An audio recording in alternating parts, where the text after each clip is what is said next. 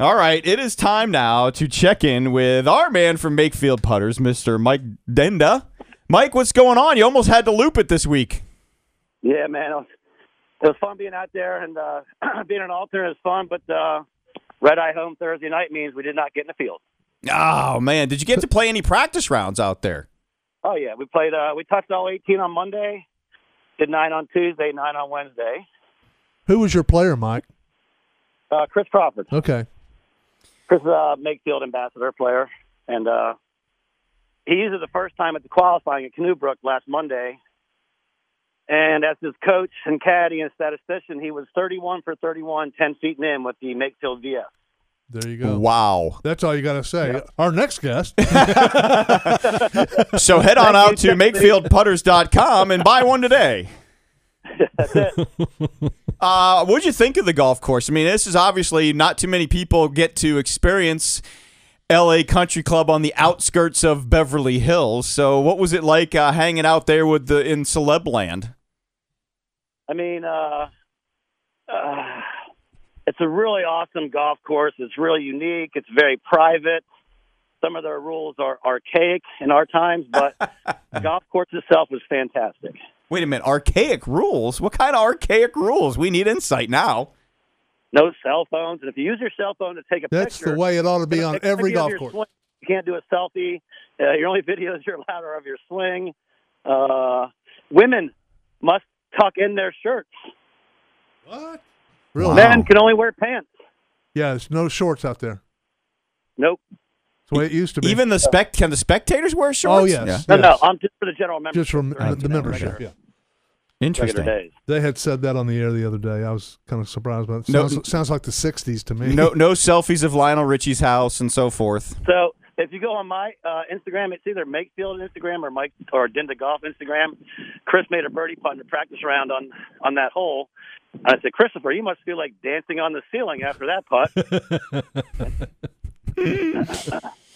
And he said, hello, world. Hello. I mean, I had heard on the broadcast that they hadn't watered the fairways in almost a month and a half. What did the fairways feel like to you? They should have been parking lots.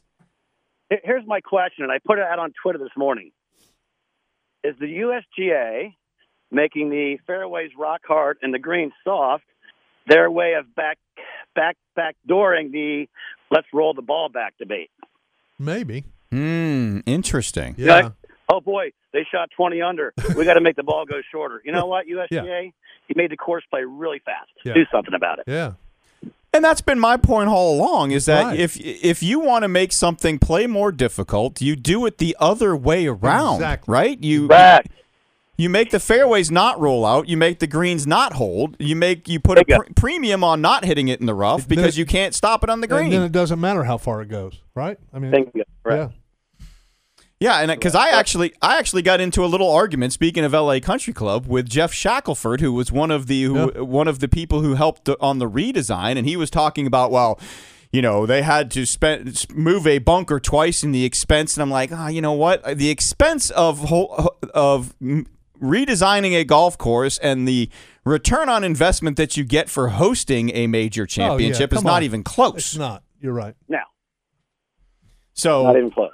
To me, it's an interesting dynamic. You have Bermuda fairways, Bermuda rough. You have this nasty fescue around the bunkers, and then you have bent greens. It's got to be an interesting dynamic in terms of, selecting wedges, selecting putters, how you play this golf course. Kind of walk us through a little bit of what you experienced with that. I mean, during practice rounds, what you're trying to do is figure out, A, the tee shot, what's the line? Mm-hmm. B, incoming shots to the green, how much do they play down, how much do they play up? Where, as a caddy, where on the yardage book do I put an X saying, do not miss it here? Yeah. Things of that nature, The other thing, too, that it's, and again, we know that the USGA, going back to bashing the USGA a little bit, has given us you can tamp down spike marks on the greens and imperfections and whatnot. Going back to the debate about divots and getting relief from a divot. The third hole at this golf course, they showed the dispersion pattern yesterday. Unbelievable. And all the tee shots are ending up in almost exactly the same spot, probably in a 25 to 35-yard stretch of fairway. Yep. Can you imagine somebody leading the golf tournament Sunday afternoon and hitting their perfect tee shot in the middle of fairway and ending up in everybody ending up in divots? I think I think half the field is going to be in a divot tomorrow. Yeah. I really do. Absolutely. So during the practice rounds, they put netting on those areas where the balls collect. Right.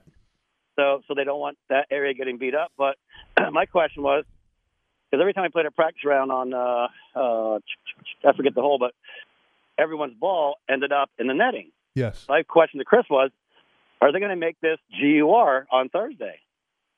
You know? Wow.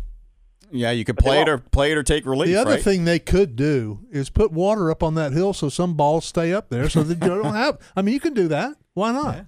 Yeah, why not? Yeah, I mean, some of the fairways were 80 yards wide, but they were essentially 25, 30 yards wide because of the steep bank. Yep. And I mean, so that's the interesting dynamic. It's like, you're manufacturing a narrow fairway. Again, it's the USGA, and that's why I think that the PGA Championship, for me, in terms of course setup, has gone to the top of the board. It's always the best. Because they're not manufacturing stuff. They're giving you opportunities to make birdie. They're penalizing you, and it's almost like the USGA just has to manufacture everything these days. Well, it's no longer the USGA that we grew up with, where, even par was a good score, or 5 over was a good score, Mike Wan, Mike Wan did very well at the LPGA, and I think Mike knows that birdies are sexy and sex sells in society, so why not let them shoot 15 under? Yeah, and to your point, then we talk about the ball goes too far in the U.S. Open shooting 15 under. Although I don't know, I feel like we talked about this earlier. Maddie said something too, and I think if any of the guys in the top 5 shoot even par for the weekend, they win. You think it's going to go back? Well, it all depends on where they put the hole locations and what they did to the greens last night. And if the sun comes out and the wind blows, because that's what changed the deal yesterday, Mike. The sun never came out 3 or 4 days we were there. It never came out until after 12 or 1. Yeah, right.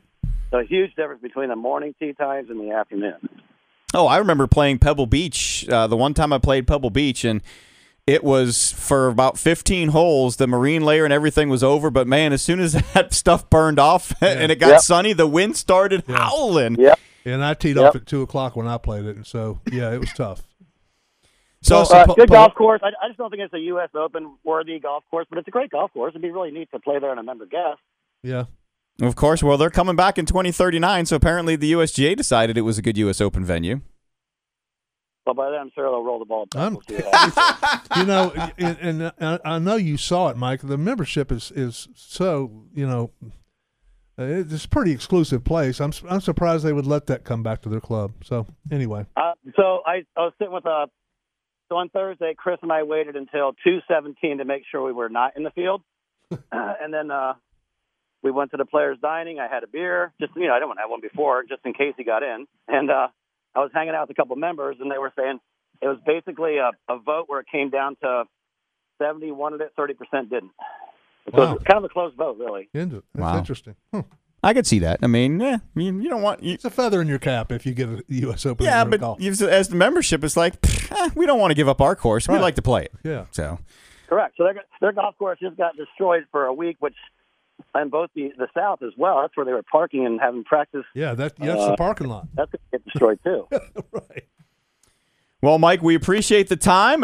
We continue to send people out to makefieldputters.com to get their putter, because apparently 31 for 31 inside of 10 feet is what you need to do. If you could put it out to the universe, I need somebody to qualify for the British who's using the Makefield, because I got to complete the Dynda Slam. I've been to Augusta, I've been to Rochester, and now I just got back from L.A., It looks like I got to get over to across the pond to complete the Dynda Slam. All right. Well, we'll work on that for you. Appreciate it. All right. Thanks a lot, Mike. See you, Mike.